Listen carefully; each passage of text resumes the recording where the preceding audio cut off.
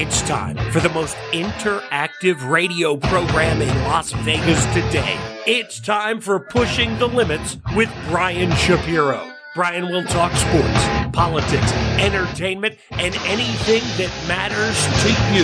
Feel free to call Brian at 702-221-7283. You want answers? I want the truth! Now, Pushing the Limits, here's Brian Shapiro. What's up, everybody? It is Pushing the Limits time. So glad you could join us on a very nice, beautiful Halloween day. Yes, it is October 31st. No more Halloween parties for me. I'm kind of Halloween partied out. But we got a big show lined up for you today, man. We got some great guests I'm really excited about, and a lot to get to, as we always do on this show. Coming up here in just a few minutes, we're going to be joined by a man who used to be the Clark County Republican chair. He's going to be sitting in this chair on my right today. His name is Dave Gibbs. He's the president of the Nevada Republican Club. He also ran for Congress. I've heard a lot about him. I just met him in the lobby, and he's going to be joining us in studio here in a few minutes. So I'm really looking forward to that, and I know we'll have a really good conversation. Coming up in hour number 2, what a disaster for Josh McDaniels and the Raiders. Garoppolo was absolute trash yesterday. And what better person to talk about that than the man who wrote an article criticizing Garoppolo? I just read the article. Really good. Scott Gulbrenson from the Silver and Black Today podcast will be joining us in hour number 2. Listen, Vivek Ramaswamy has come on this show. I've interviewed him. Is he a smart guy? Sure. He's well-spoken. I don't think he should ever be anywhere involved with politics. I've always felt that way about Vivek. But he's now taking it to a new level. He did an interview with Piers Morgan, and we're talking about Ukraine, or at least they were talking about Ukraine.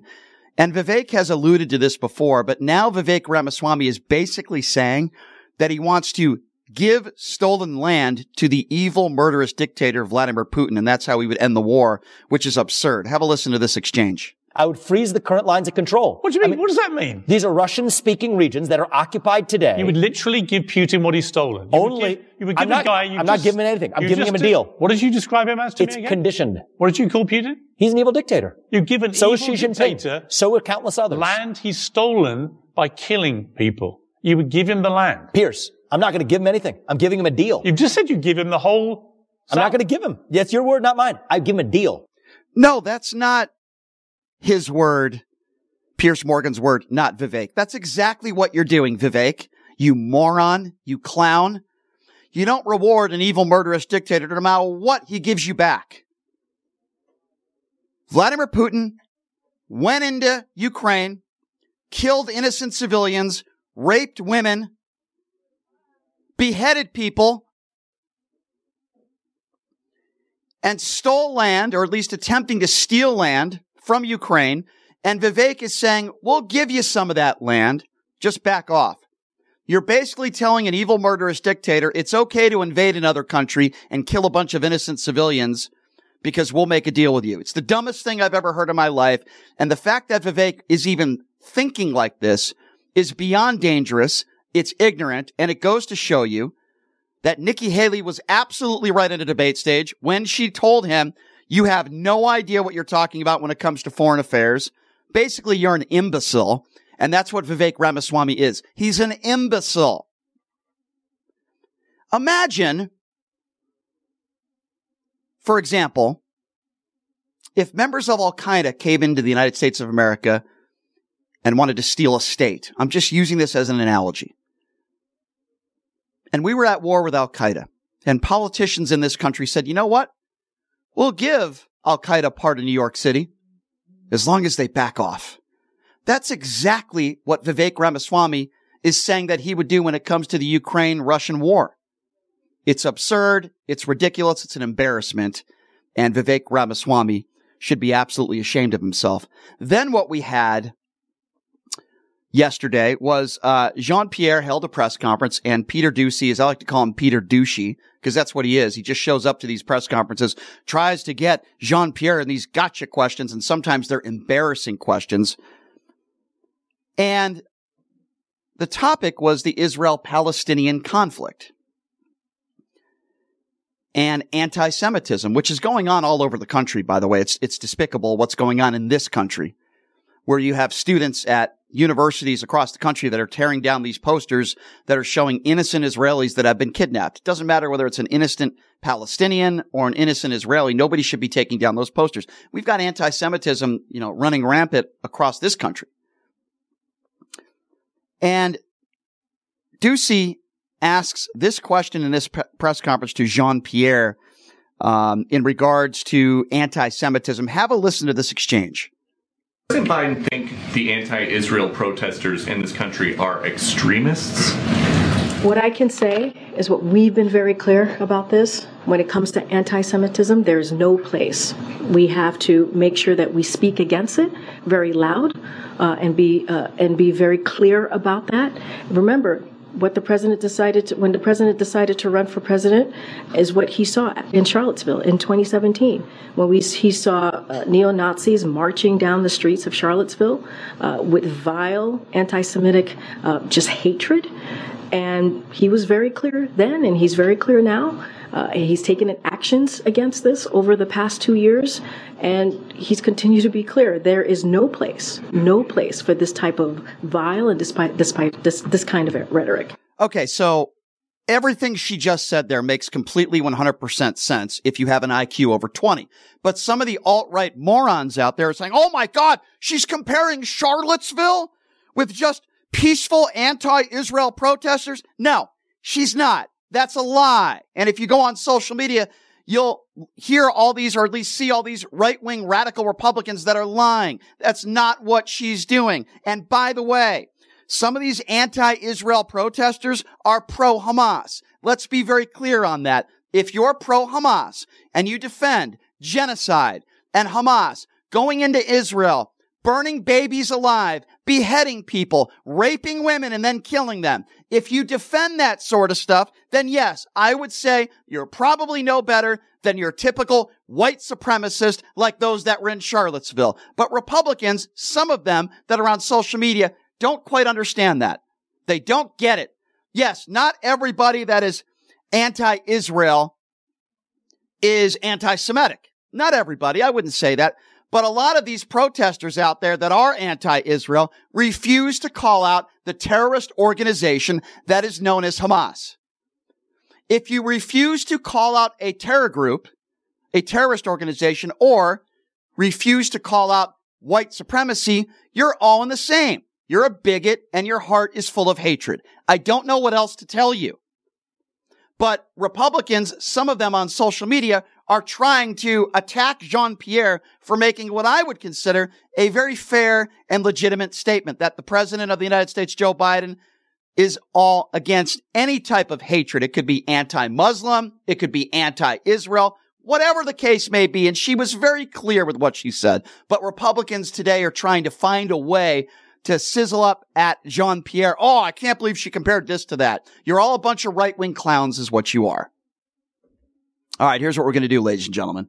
We are going to take a quick break, and I'll ask our next guest about this. His name is Dave Gibbs. He's the president of the Nevada Republican Club. He's ran for Congress, and he was the former Clark County chair as well for the Republican Party. So certainly a lot to get to with him. Donald Trump, we're going to talk about Speaker Johnson. We'll talk about his criticisms about the Joe Biden administration. Certainly I want to hear that. The Israel-Palestinian conflict. A lot to get with Mr. Dave Gibbs when we come back. We'll take a quick break, and we'll be back right after this. You're listening to Pushing the Limits right here on KSHP.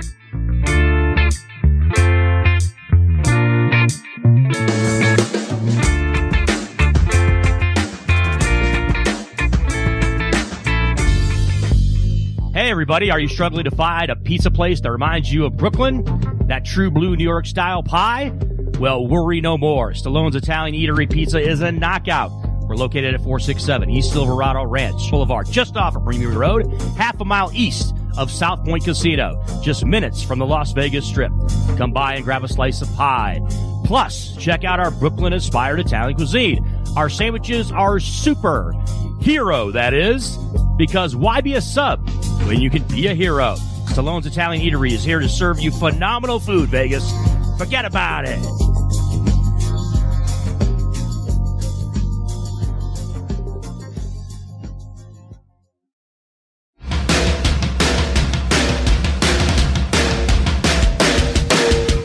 everybody. It's Brian Shapiro from Pushing the Limits here. I want to tell you guys about my good friends at the Postal Annex. They have a notary signing agent on-site daily, no appointment needed, and they offer a full scale of printing services from shipping labels to documents, business cards, banners, photos, and business signage. They're your passport service headquarters. They offer passport photos, and they can renew your adult passports. If you're traveling in a hurry, they can get those passports to you within 7 days or less.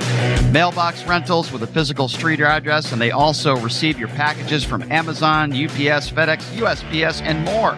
Here's the best part. If you're a Pushing the Limits listener, they have an introductory rate of only $39 for a 3-month service. You can't beat it. Give them a call, 702-873-8005. Check them out at 6130 West Flamingo Road. It's the Postal Annex. Tell them I sent you. Buying or selling a home is a huge life event that requires guidance from an expert in the industry and community. My name is Blake Wynn. You may recognize my name as my grandfather was the best governor the state of Nevada has ever had. Growing up in Las Vegas, I've come to know this community intricately. Now, I am raising a family here as well. So I understand all the issues impacting our home and quality of life. As the top realtor for the #1 real estate team at Keller Williams, you can have confidence in my experience, knowledge, and track record. When it comes to buying, selling, or investing in real estate, choose a name you can trust and someone who understands the community you call home. Call Blake Wynn today and experience the difference of a trusted expert. 702-540-3311. Zen World Premium CBD offers full and broad spectrum CBD oil, extracts, and capsules which are designed to help you feel your best. Their products are sourced from the best organic hemp and natural ingredients on the market and are tested for quality, purity, and potency. They have a full range of items from health and wellness to beauty to pets. Call 725-205-9223. Visit online at zenworld.com or stop by their location at 9895 South Maryland Parkway and Silverado Range Parkway. Mention KSHP for 10% off in store or use code KSHP online for 15% off. Locally owned and operated, come on down to Academy of Hair Design located at 5191 West Charleston Boulevard, number 150 today to begin your career in cosmetology. There is something for everyone from cosmetology to nail technology. You will be able to have the hands-on training that is needed to succeed in this career field. Call 702-878-1185 or visit www.ahdvegas.com today.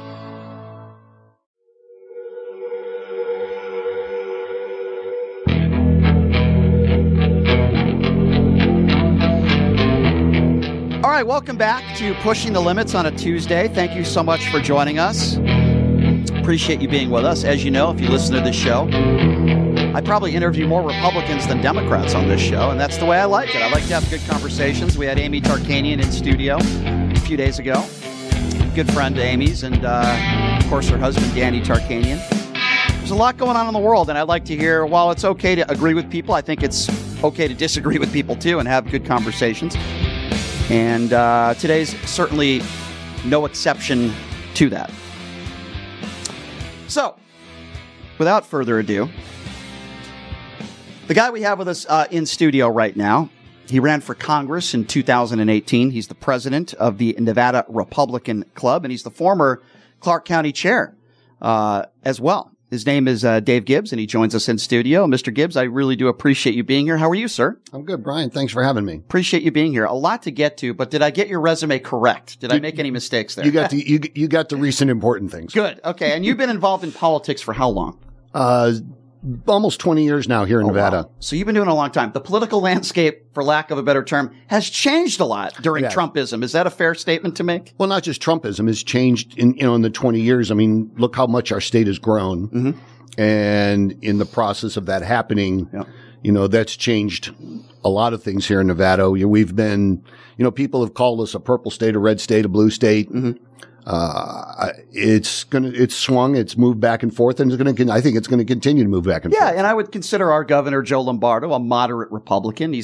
I wouldn't call him a MAGA Republican. And I have friends of mine even Democrat donors that supported Joe Lombardo. So I think Lombardo is going to be a fine governor. I'm not worried about that one bit. Let's get the Donald Trump stuff out of the way to begin. And then there's a lot of other topics I want to get to with you. We're going to talk about the Israel-Palestinian conflict. I want to talk to you about gun control, healthcare. We're going to cover everything here. Okay. I'm going to assume, and tell me if I'm wrong, that you voted for Donald Trump twice. Is that a fair assumption to make? I did. Okay, fair enough. Is it fair to say, because people criticize me and say, why do you talk about Trump so much? He's still the face of the Republican Party, is he not? He's the overwhelming favorite to be running against Joe Biden in 2024. Is that fair? Accurate? He's got a significant lead. That's for sure. That's for sure. What do you make? This is your party. Okay. What do you make of the fact that this is a man that's facing 91 felony counts? He's proven to be a liable rapist in a courtroom. And then when you look at some of the biggest faces of the Republican Party that are running for president, most of them are asked, will you support Donald Trump if he's a convicted felon? And they raise their hand and say yes. Now, I haven't asked you that question. You're welcome to answer it if you would like to. But what do you make of that? There are a lot of folks who like what he did while he was president. Now, our economy, feeling about America, our strength in the world, energy prices, we're energy independence for the first time in a long time. One of the comments he made was, I think the night he got elected, he said, the forgotten man is forgotten no more. And a lot of people that resonated with a lot of folks who felt that nobody listened to him. And so they glommed onto that. They like it and they still support that. And barring anything significant happening, I don't know how that's going to change. Would you consider what happened on January 6th significant?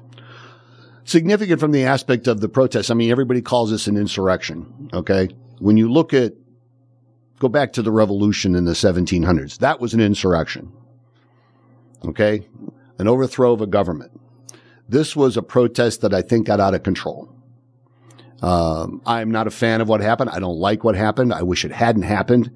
I think some of the people who did some of the things they did should be tried, and they have been, and some will be. Now, the question is to what extent were their trials, for lack of a better word, fair or just.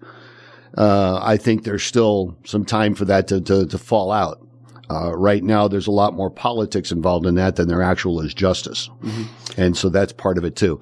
I think, like I said, I think it got out of control. It should not have happened. And I'm sad and upset that it did. Sure. As we both are. Yeah. And I appreciate you saying that. What I asked some Republicans is if Donald Trump didn't lie and say that the election was stolen, I think we would agree that, I think you've said on the record that, Joe Biden's a free and fair elected president, right? I don't want to put words in your mouth, but is that a fair, accurate? He was elected president. Did you ever read Molly Hemingway's book, Rigged? I did not. Okay. There were a lot of things that were done to move the dial in his favor all across the country. In Joe Biden's favor? In Joe Biden's favor, all across the country. Like what? Well, up in Wisconsin, where Zuckerberg went in and they put people into the voting office in Green Bay. He spent over $400 million. There were other things that were done, voting laws that were changed in Pennsylvania by the court. Mm-hmm. Not by the legislature. The court just decided we're going to change the laws. And that was because of the pandemic, correct? Well, global pandemic. It was an excuse.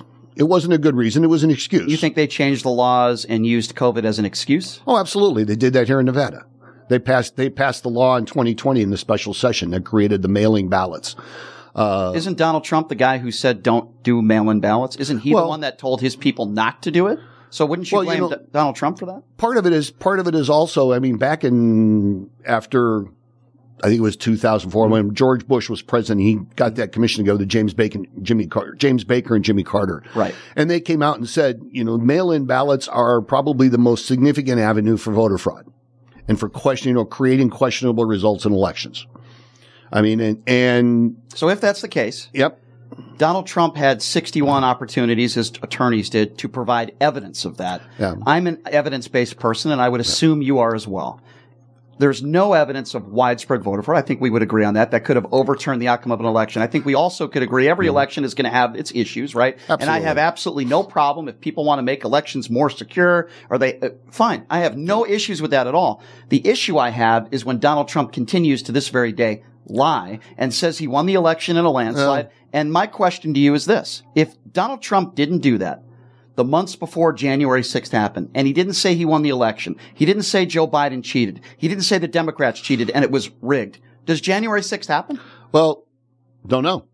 You think it still would have happened? No, I think there still would have been people that would have been upset about it. I don't know what would have happened. I don't know what would have been different. There are a lot of questions raised. I've been reading some articles just in the last few weeks where they've talked about some articles that have come out where they're finding things of that happened and people are starting to raise questions about it. I made a comment. I said, I am not saying voter fraud. I'm not screaming voter fraud. But there's things like, for example, down in Fulton County, Georgia, okay, where they just said, okay, we're done counting ballots for the night. All the observers go home. They all went home. It's on video. A few minutes later, they start pulling out boxes and running ballots through, and they're still continuing counting, even after they said they were done counting. What's up with that? Why wasn't that investigated? So there are questions. There are things that need to be asked. Is there evidence out there? I don't know. I don't have access to all that, so I can't, So I'm not in the middle of it. I hear you. I think there's a difference between asking questions and saying the election is stolen. The front runner of your party has said the election was stolen. And that's where my issue is. Anybody can ask questions. But when things have been investigated and there's no evidence of widespread voter fraud, and you have Republican secretaries of states and those kinds of people that are saying the election was fair, everybody around Donald Trump, including Bill Barr, his own daughter, members of his administration, said that the election was secure and you lost, Mr. President. And he still refuses to admit that and continues to lie about it. I guess that's where my problem is. And I would say to you, I would respectfully disagree and say January 6th does not happen if Donald Trump isn't lying. If he just wanted to raise questions, then I think that's fine. But that's why we have our courts. And that's why he had 61 opportunities to, or at least his attorneys did, to present evidence, which, by the way, they were unable to produce. I'm an evidence-based guy, and I just feel like when we go to the MyPillow guy and Rudy Giuliani for answers, and Sidney Powell, by the way, many of these people are now going to be testifying against Donald Trump. Meadows, another one. I guess what I'm trying to say is I think Donald Trump is full of crap. He's a liar. He never was leaving the White House. And I think that's why January 6th happened. And I guess maybe that's where we disagree, but I put a lot of responsibility on Trump. He didn't go in there and storm the Capitol, but when we heard people saying, hang Mike Pence, defecating on Nancy Pelosi's desk, 140 officers injured, Donald Trump sat in the Oval Office, at least according to witnesses, for 5 hours and did nothing. I don't know the details on that. You obviously have looked at that more than I have. And one of the things that, I still remind people that there are still people out there that think that the election was stolen from Hillary Clinton. There are people out there who still believe the election was stolen from Al Gore. So, they're not running for president anymore. So therefore this issue is still not, is not out there. So do you feel that's a fair equivalency though? Because Hillary Clinton conceded the following morning. And when Al Gore, exhausted all of his legal opportunities, he also conceded. Donald Trump, as you know, will never concede the election. Well, then that's on Donald Trump. Right. And that's my point. And that's on, that's on him, and I'm not here. Like I said, that's on him to decide. And I understand that. Yeah. And I know you don't speak for Donald Trump. I totally get that. The only reason why I bring this stuff up is, like I said before, he's still the front runner of the Republican Party, right? Yep. He's still the leader of your party, whether some people want to admit that or not. He still is, right? I mean, he's overwhelming favorite. DeSantis ain't going to beat him. Okay. Nikki Haley, she's rising in the polls. And I do have certainly some respect for Nikki Haley. She's not going to be able to defeat Donald Trump. Now, with that being said, I think there are better candidates that would have a better chance to beat Joe Biden than Donald Trump. What are your thoughts on that? I think that a lot of the candidates that are running right now could beat Joe Biden. There's some polling lately that's been out there that shows that Nikki Haley for the last couple months beats Joe Biden in some national polls. It's neck and neck between him and DeSantis, although the latest poll I saw showed Biden up for like 1 point. And so, there are, when you look at what the current president has going on and what's going on in this country, what's going on in this world, I think a lot of the Republican candidates could give him a really good run for the money and beat him. And I want to, and in this hour, I want to talk to you about your criticisms of Joe Biden. It's not just going to be about me attacking Donald Trump. Well, that's good. And I do want to talk to you about the Democrats, and I want to talk to you about Joe Biden. But I do want to go back to something you said, because there's a lot of Republicans I talk to like yourself that say, well, here's why I voted for Donald Trump. I like this policy. I like that policy. I want to go back to 2016. He ran on two major campaign promises policy. He said, we're going to build a wall and Mexico is going to pay for it. He built 16% of the wall and Mexico did not pay for it. Would you, and the other thing he ran on was, we're going to lock up Hillary Clinton. I'm going to assign a special prosecutor to investigate her. Not only was she not prosecuted or indicted, he didn't hire that special prosecutor. So would you call those two things failed policies? Because he ran on those two policies in 2016, and as you know, failed on both of them. Well, you know, the interesting thing right now is Congress passed and appropriated the money to build a wall. President Biden stopped it. It was in work. I mean, this is a big, long project. So I don't know how, and the appropriations process takes a long time. Yeah. The whole part about Mexico paying for it, I think, there was campaign rhetoric. There still is campaign rhetoric. But the other part of it is that, a few weeks ago, President Biden said, hey, guess what? We're going to start building the wall again. And he's saying that, well, Congress appropriated the money and by law I have to spend it and I have to build the wall. He was right on that. Yeah, and he is correct on that. He was not able to. He was not able to get it to stop. Right. But so he was telling the truth. He was telling. Yeah, he was good on that. Yep. But the point is yeah, okay. So the wall's still continuing. Now, how much further? How long? This hard to say. We'll see what it's. Would you hard consider to say that failed policy though? When he says, well, policy is different from action. Okay. And unfortunately, the action wasn't able to match the policy. Right. The policy was still there. And I'm not going to sit here and say Donald Trump didn't do some good things, but I feel like, and you correct me if you disagree with me. Okay. I feel like his hateful rhetoric in attacking women on looks, or what he said about John McCain, I don't respect him because he was captured, basically attacking every single person that disagrees with him on something. And then the second that somebody doesn't kiss the ring of Donald Trump, he attacks them as well. I only hire the best people. Well, then why are some of the people that you hired testifying against you? Why did Michael Cohen go to jail? Why are all these people around you convicted felons? I mean, that's just my personal opinion. I think and I feel like there are some in the Republican Party that are afraid to speak out against Donald Trump.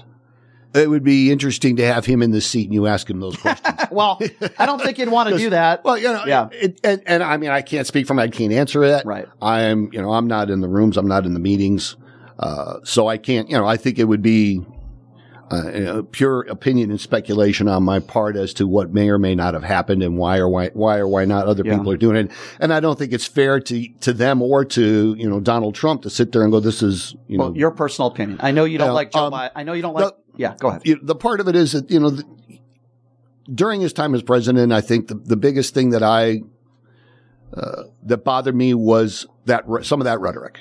Sure. Okay. I think he went to extremes when he didn't need to go to extremes. And I think that hurt him. And I think it cost him the election in 2020. I agree. I think that was the big thing is, one of the things people talk about when somebody's running for president is, or thinking about who they're going to vote for unless they're, if they're kind of fence sitting going, am I comfortable with this person being on my TV every day for the next 4 years? Yeah. Well, that's the next question I was going to ask you. Yeah. So the question is, am I comfortable with that? And I think some people said, you know what? I'm just not good with that anymore. I think a lot of people are feeling that way. Yeah. And so, that's part of the things. And it's one of the things that, I made a comment to somebody. I says, I think Donald Trump lost the election the night of the first debate.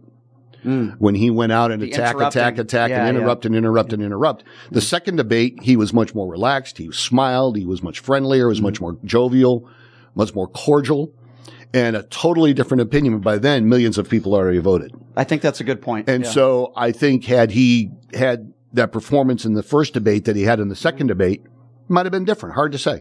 I think that's a very fair criticism. I think in that first debate, it was disgusting. And he was better in the second debate. I agree with you. All right. Last Donald Trump question. And then I want to move on to some other issues. But, okay. But I'm going to ask you the same question that those Republicans on that stage were asked. I know you don't like Joe Biden. I know you're a Republican. I get that. I know you don't like the administration. Understood. And we're going to talk about why. But if Donald Trump is a convicted felon, it could be one felony. It could be 91. If it is Donald Trump versus Joe Biden, who do you vote for?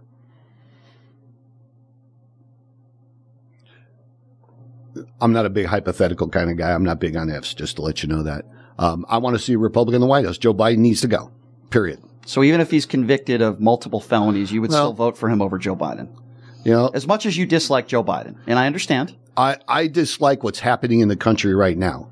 Okay. Okay. Fair enough. And it's not going to change with President Biden in the White House. Understood. It's that simple. That's the biggest thing. You know, I mean, people here in Nevada are paying twice as much for gas than they paid 4 years ago. Do you blame Joe Biden for that? For gas prices? I blame his energy policy for that.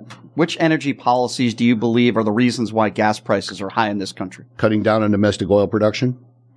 He's bringing in oil from countries that are not necessarily friendly to us. The money that the federal government has put out there is created more inflation. Just printing the money and putting it out there has created inflation. The regulations that they continue to push on both manufacturers and on distributors, the cost of goods has gone up. I mean, all of those factors are a result of the economic policies of Joe Biden. You don't think some of those factors would be the war in Ukraine right now and the pandemic? The war in Ukraine didn't start the energy problems. I mean, gas prices were already up high before the war in Ukraine started. Okay. The pandemic, did it have something to do with it? I think so. I think, the continuous, how long things were locked down, the fact that we had all the lockdowns we had, I wasn't a fan of. But part of it is also, I believe that, the general attitude of the federal government towards energy, towards oil and gas has created some of the situations that we have with the price of energy today. Why is it then that the entire world seemed, after the pandemic, dealing with inflation and high gas prices, we're actually lower as it stands than a lot of other places throughout the world? So if it was Joe Biden's policy, I'm just throwing out that question. Okay. Why is it that we've had gas prices and inflation throughout the world? That's the part that I struggle to understand. Energy prices throughout the world have always been higher. Mm-hmm. I mean, they marvel at the fact of how inexpensive gas has been in this country. Isn't it corporate greed then, Dave? No, I don't think it's corporate greed. Then why are they making record profits in this country? Part of it is the fact that record prices, and part of it is, and that's part of it. Part of it is the demand has gone up since COVID. The demand has gone up, so they're selling more. Sure. Selling more gas creates more profit. Mm-hmm. I mean, that's just a fact of life. You sell any product, you increase the sales of any product, you're going to make more profit off of it. Listen, I'm all for lower gas prices. Yeah. I'm with you on that. Yep. I think where we disagree a little bit is putting the majority of the blame on the president of the United States who doesn't set the gas prices. But I understand where you're coming from, and I think there's a lot of frustration in this country and throughout the world. He doesn't set the prices, but they have the ability in Washington to manipulate the market. And the manipulations that they have done have led to significantly higher gas prices.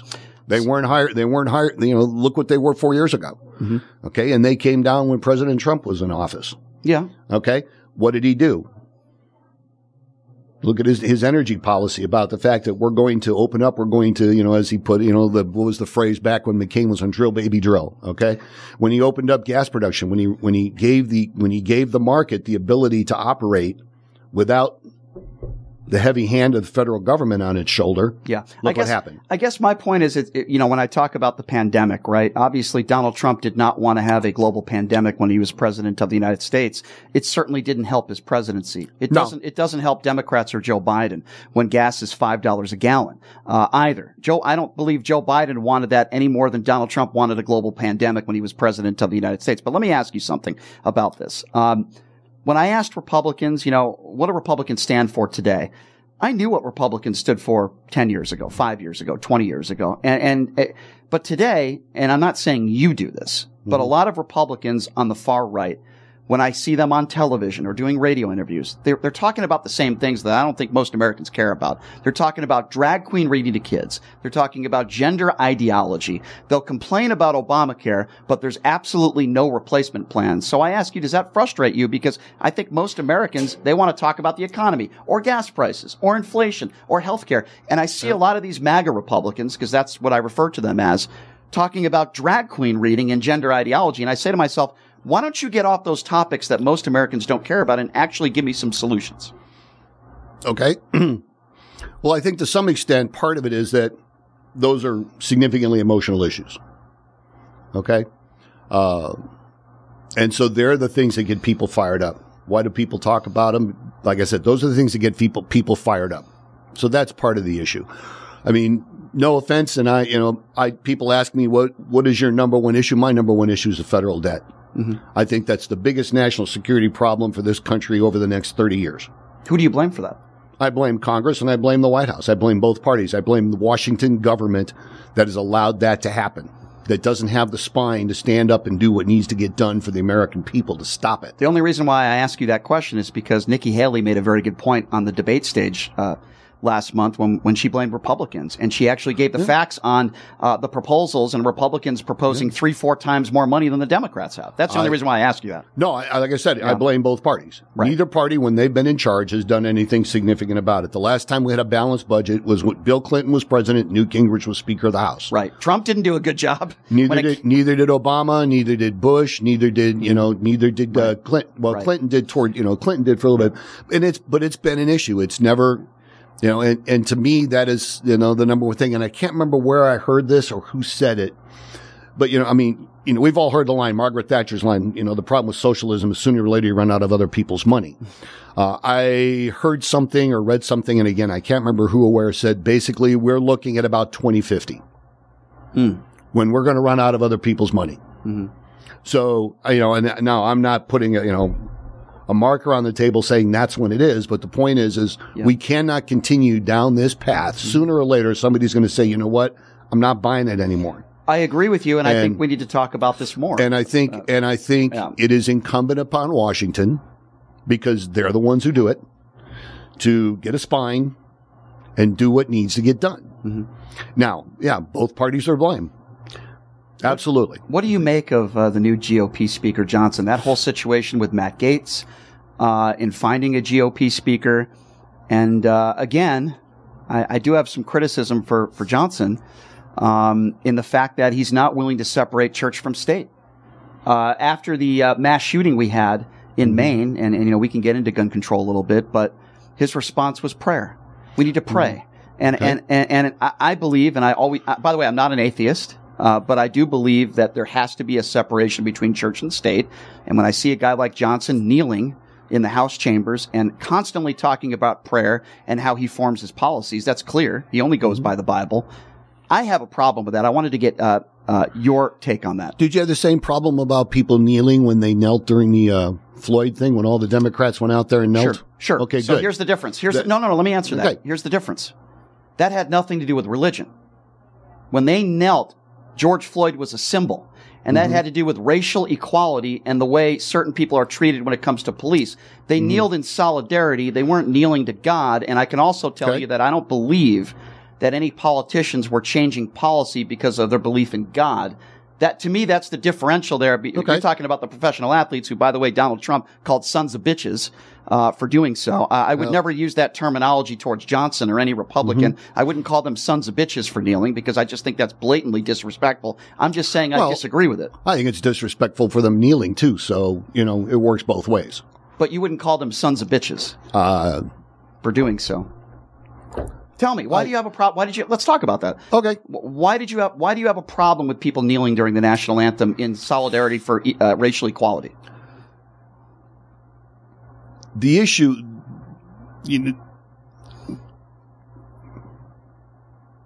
not something I thought much about answering.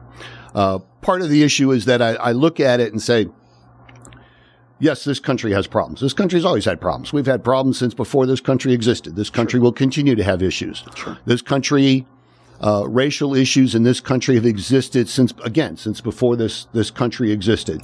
The debates that happened in Philadelphia during the Declaration of Independence, the debates that happened in Philadelphia during the time of the drawing of the Constitution, the fact that we had a civil war on it, they took a civil war to eliminate slavery, all of the issues that have gone on with Jim Crow, Brown versus Board of Education, all of the labor laws, all of the voting laws, all the things that have happened over the history of this country. I would be surprised if you find another country in the world that has gone through as much angst and as much changing in its attitude towards people of different races than this country has. we are probably among the most, if not the biggest, the biggest country in the world as far as mix of races and ethnicities.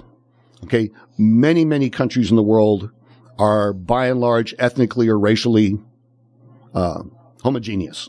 Okay, a lot of them are. There are countries in this world that are significantly more racist. They're significantly more prone to take action against somebody. For example, in the Middle East, I mean, they throw homosexual people off roofs or they hang them. Correct. It doesn't happen in this country. Well, thank God. Absolutely. Yeah. There are other countries in the world where, yeah, I mean, people of other races. I mean, look what's going on in Russia right now, where they just had the protest and they ended up closing the airport because of the protesters out there trying to find out the Jews that were coming in on the airplane. Okay. Not happening here. Thank God, but that doesn't mean we're perfect. Well, no, absolutely. No country is perfect. No person is perfect. But why do you have a problem with a peaceful protest? I don't have a problem with peaceful protest. Isn't that what they were doing? Well, kneeling? Isn't that peaceful? There's a different, I think it's the wrong, if you want to go in the venue they were in the situation they were in, I think it was inappropriate. Now, if you want to go out and kneel outside football stadium when you're not at work, I have a different animal. What if your employer tells you it's okay? I have a problem with the employer telling you that you can do it while you're working. But you wouldn't take that decision away from the employer, though, right? No, I know then the employer has to suffer the consequences. Look what happened with Anheuser-Busch with Bud Light. Look what's happening with Disney right now. In fact, I was driving down here today and they just delayed their Snow White movie for a year, delayed production they spent $300 million so far on a movie that they haven't made. And distinct possibility is they won't make it. Right. I guess the distinction. So, they are suffering the consequences and well, the NFL has suffered the consequences. Their ratings have continued to go up since kneeling. I've heard so many people say they're never going to watch the NFL again. In fact, that's the contrary. The ratings have continued to climb. Look at the NBA.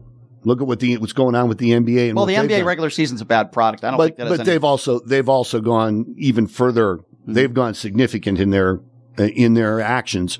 And I mean, I remember they were all happy. They had 4 million people watching the playoffs the NBA finals last year or earlier this year. Well, in 1990s, they had, what was the number? 70 million people. I would argue because the product was better in the 90s. It could be. Yeah. I mean, I don't watch because if that was the case, the NFL ratings would not continue to climb and they've continued to go up. But I guess the distinction I'm trying to make. I think people are more forgiving about the NFL than they are about the NBA. And I think the NBA has created situations because of Nike and China. But I guess and that might be true. But I guess Mr. Gibbs, the point I'm trying to make is this, right? There are Republicans in office today that have voted against gay marriage. Yeah. And they use their religion as being gay, as being a sin, to form policy. And I think there's a distinction between doing that and a professional athlete taking a knee during the national anthem.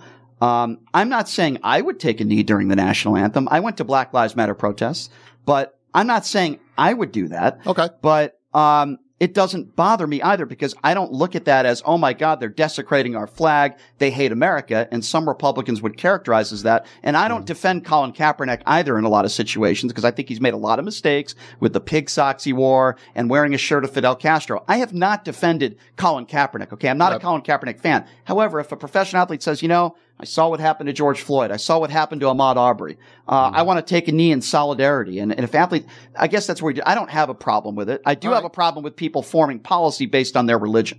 Well, we've done that in this country throughout its history. Mm-hmm. Okay. We have. There have been people who have, God's mentioned in our Constitution. God's mentioned in the Declaration of Independence. Throughout our history, religion has played a factor to some extent, significantly less in this country than in many others, but it's still there. Our Judeo-Christian heritage is still, it goes back to even before people ever left Europe to come here or, left other parts of the world. So, from that aspect of it, it always plays a part. Now, the fact is, do some people wear it on their sleeves more than others? Yes. Are some people more vocal about it? Yes. And so when you look at it, but when you look at, Martin Luther King, the Reverend Martin Luther King, the impact that he had on policy, all right? And the fact that he was talking about religion and what the Bible had to say and the influence that had on changing policy. You can't say that religion didn't have an impact on policy. And so, and justifiably so. That's one of the things about it is, and I don't think you can completely, I agree. The Constitution says that the government will not, form a religion or prohibit the free exercise thereof. Right. Okay. Doesn't say you can't, they still say prayers.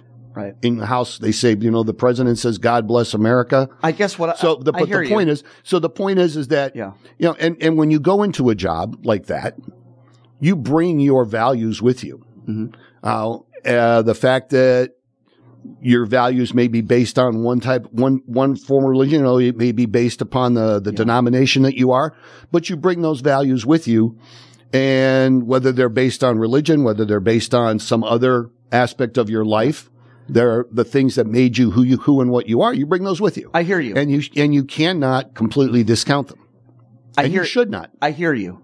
And you make some very valid points. I guess where we might disagree is I don't consider it a value when you treat people differently because of their sexuality. If that's a value where you're a sinner because your sexuality is different than mine, my definition of that is not a value. It's called being a bigot. That's my personal opinion when it comes to that. I want everybody to be treated as equals.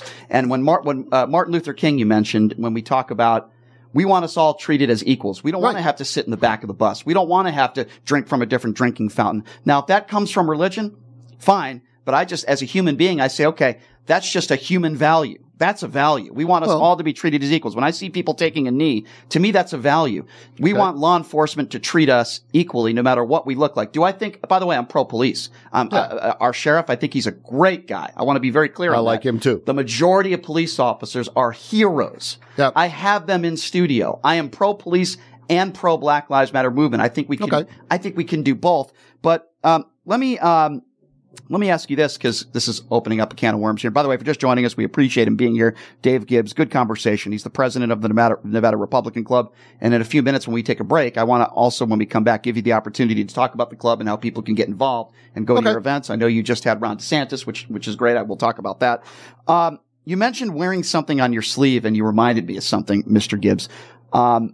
We have certain members of office that have an A+ rating from the NRA that literally wear on their jackets AR-15s as pins.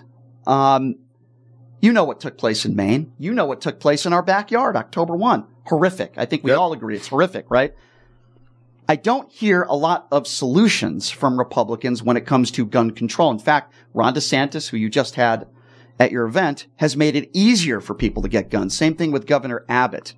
And I understand that a lot of Republicans don't agree with Democrats on this issue. I totally understand that.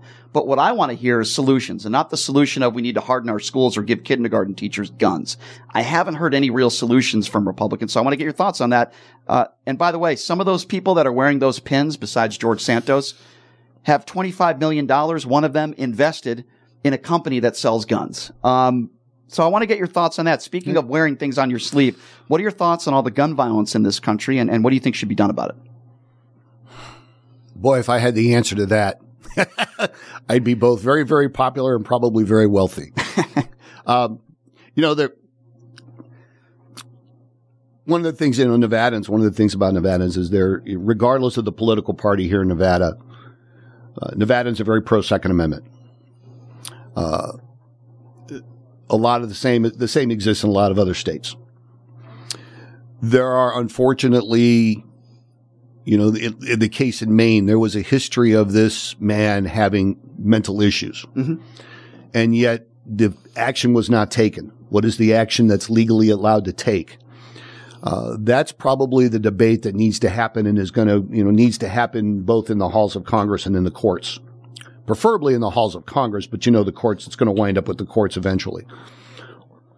Where do you draw the line between someone's individual liberty and when the government has a right to come in and impact that liberty? I think that's a very good question. And that is a very good question. I can answer it if you'd like me to. The question is when that person's liberty has the potential to impact somebody else, right? Especially their life. Mm-hmm. Then yes, the government has potentially an obligation to look into that and to come up with something on the preventative side. Do you believe that assault weapons and AR-15s should be sold to regular everyday people like you and me. And now by the way, I want to mention this. You served this country honorably. You're a hero. And I should have said that to start the show, which I will always respect your service to this country so that idiots like me can go on the air and share his opinions every day. So in all seriousness, I'm talking to someone who risked everything. You risked your life for this country. And that's even more important why I ask you this question, because I know you're a Second Amendment guy and there's nothing wrong with that. My only thing is I want people like you to be able to defend yourself and buy guns and protect yourself. I don't want to take your guns away. I just think of the assault weapons ban, and I think there's many things we can do to make it more difficult for crazy people to get their hands on guns. That's all. And I agree with that last statement. Crazy is, questionable whether crazy is the right term. Bad people. People have issues. But the question is, and this is the part where there needs to be that discussion between, and I'm not the guy to give you the correct answer, but I believe that discussion needs to happen in a rational way between the people who make the laws, the medical people, and whatever other entity they believe needs to be out there to have that talk. Hey, I agree. What do we do? What do we do? How could we have prevented this situation? So I agree with you. And so the question comes in is, can you prevent every situation that's ever going to happen? No, of course not. I would never make that statement. And it's, the other side of the coin, the Democrats are about, well, we want to take everybody's guns away. Well, first of all, it's not going to happen. Who said that? Well, find a Democrat. Give me one. AOC has said she wants to take everybody's guns away. No, she never made that statement. Okay. Well, then maybe I've heard different statements from her than you have. The point is when they talk about gun control, they talk about taking people's guns away. Well, they talk about assault weapons. Well, they talk about more than assault weapons. Well, okay. I mean, they've talked about more. This is true. They've talked about more than assault weapons. What prominent Democrat has said they want to take all your guns away? That's because I disagree. I will admit I have not. Because it hasn't happened. I disagree. It has. So you're saying Ocasio-Cortez says she wants to take every gun away? She wants to take the people's guns away. She's talking about assault weapons. Well, they've gone. She may not be the only one. There are others that have gone. There are a lot of folks that talked about it.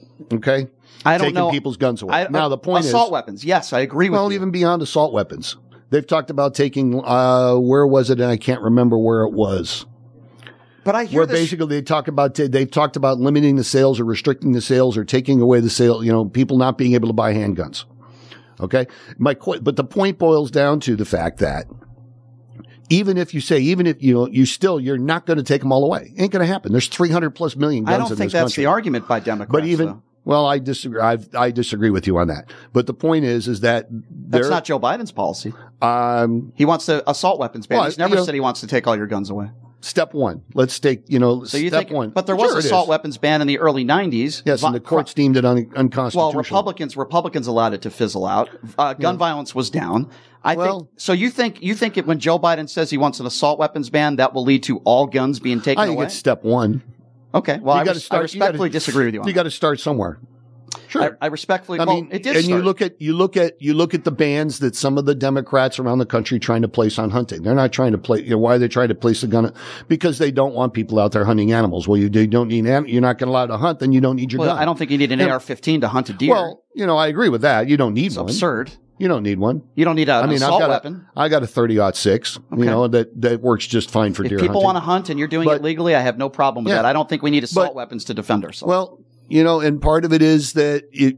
Again, that discussion goes on and on. Mm-hmm. And if the law gets passed that assault weapons are not going to rephrase AR-15s. Now, see, what do you define as an assault weapon? I define an assault weapon as weapons that were used in the Sandy Hook shooting, in the October 1 shooting, in the shooting in Buffalo. Why is it always an AR-15? I know it doesn't stand for assault rifle. Why is that always the gun of choice? The shooter in Maine had an assault weapon. Why is it always that type of weapon? What is the definition of an assault weapon?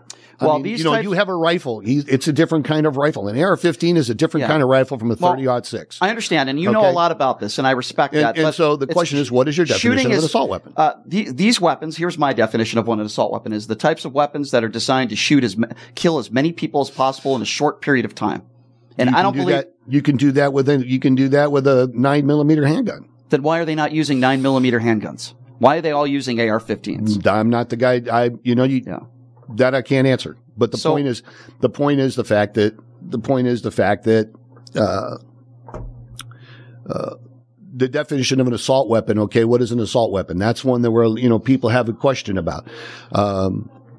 Let's put that aside. Multiple, automatic fire weapons are prohibited. They've been illegal for decades. And again, I know you're very knowledgeable when it comes to this stuff. And so the point is, I mean, even the guy on October 1st did not have, he did the bump stock, which gave him a quick rapid fire, but it was not an automatic weapon. Correct. Okay? So listen, as bad as that was, I understand that, you serve this country. Yeah. You're very knowledgeable when it comes to weaponry. You've been trained on how to use them. Yep. And I get all that stuff. Okay. But with that being said, what I want to hear are solutions. And listen, I have 5 or 6 different things that I think would work, and you might disagree with them. Yeah. But I think red flag laws need to be implemented stronger. I believe that it shouldn't be 18. It should be 21 to purchase a gun. I think there should be some mandatory training. I'm not talking about 80 hours, but give me a couple hours on how to hold a gun and how to store it properly. We don't have any of that stuff either. You have to re-register your car. I know driving a car is a privilege. I get that. And then when I hear people talk about the Constitution, I say to them, did we have assault weapons when the Constitution was? No, we had something called muskets. Technology changes. There's a reason why we don't have hand grenades. Hand grenades are illegal. Why are they illegal? Well, someone could make the point, I'm using a hand grenade to defend myself, to protect myself. No, it's not your Second Amendment right to have that. Why? Mm-hmm. Because they're dangerous and they can kill a lot of people. I want somebody like you, especially somebody like you who served this country honorably, which I will always respect. I would never take that right away from you. All I'm simply saying is what many Democrats would say is, I don't think we need some of these weapons of war that were not designed to defend yourself. They were designed to kill as many people as possible in a short period of time. I don't want regular everyday people. I want law enforcement and I want brave men and women in uniform to have those weapons. Okay. That's all. Okay. The thing about it is, like I said, those weapons are modified to prevent them from being rapid fire automatic weapons. Mm-hmm. Okay. So to get one bullet, you have to pull the trigger each time. Now, and you've only got a certain number of rounds in the magazine. You got to replace the magazine. Like I said, so a lot of that. Believe me, these are all abhorrent. Trust me. Mm-hmm. I mean, from Columbine up to Maine. Mm-hmm. All right, all of these mass shootings that happened, the school shootings. I mean, October 1st, they were horrific. They were abhorrent. So what should we do, Dave? What should we do? I don't have the answer. I will tell you that. I don't have that answer. Nobody has. I shouldn't say nobody has. There's no one person that has an answer, but I don't think the discussion is going on that needs to happen. Mm-hmm. I don't think we've got the right people because, part of it is that, either A, they don't want to deal with it because the solution is too hard. But maybe maybe you get some people on both sides of the political spectrum. Hey everybody, are you struggling to find a pizza place that reminds you of Brooklyn? That true blue New York style pie? Well, worry no more. Stallone's Italian Eatery Pizza is a knockout. We're located at 467 East Silverado Ranch Boulevard, just off of Premier Road, half a mile east of South Point Casino, just minutes from the Las Vegas Strip. Come by and grab a slice of pie. Plus, check out our Brooklyn-inspired Italian cuisine. Our sandwiches are super. Hero, that is. Because why be a sub when you can be a hero? Stallone's Italian Eatery is here to serve you phenomenal food, Vegas. Forget about it.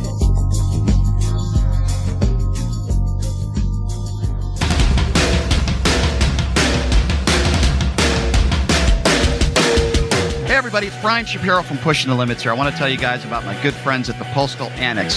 They have a notary signing agent on site daily, no appointment needed, and they offer a full scale of printing services from shipping labels to documents, business cards, banners, photos, and business signage. They're your passport service headquarters. They offer passport photos and they can renew your adult passports. If you're traveling in a hurry, they can get those passports to you within 7 days or less. Mailbox rentals with a physical street address, and they also receive your packages from Amazon, UPS, FedEx, USPS, and more. Here's the best part. If you're pushing the limits, an introductory rate of only $39 for a 3-month service. You can't beat it. Give them a call. 702-873-8005. Check them out at 6130 West Flamingo Road. It's the Postal Annex. Tell them I sent you. Buying or selling a home is a huge life event that requires guidance from an expert in the industry and community. My name is Blake Wynn. You may recognize my name as my grandfather was the best governor the state of Nevada has ever had. Growing up in Las Vegas, I've come to know this community intricately. Now, I am raising a family here as well, so I understand all the issues impacting our home and quality of life. As the top realtor for the #1 real estate team at Keller Williams, you can have confidence in my experience, knowledge, and track record.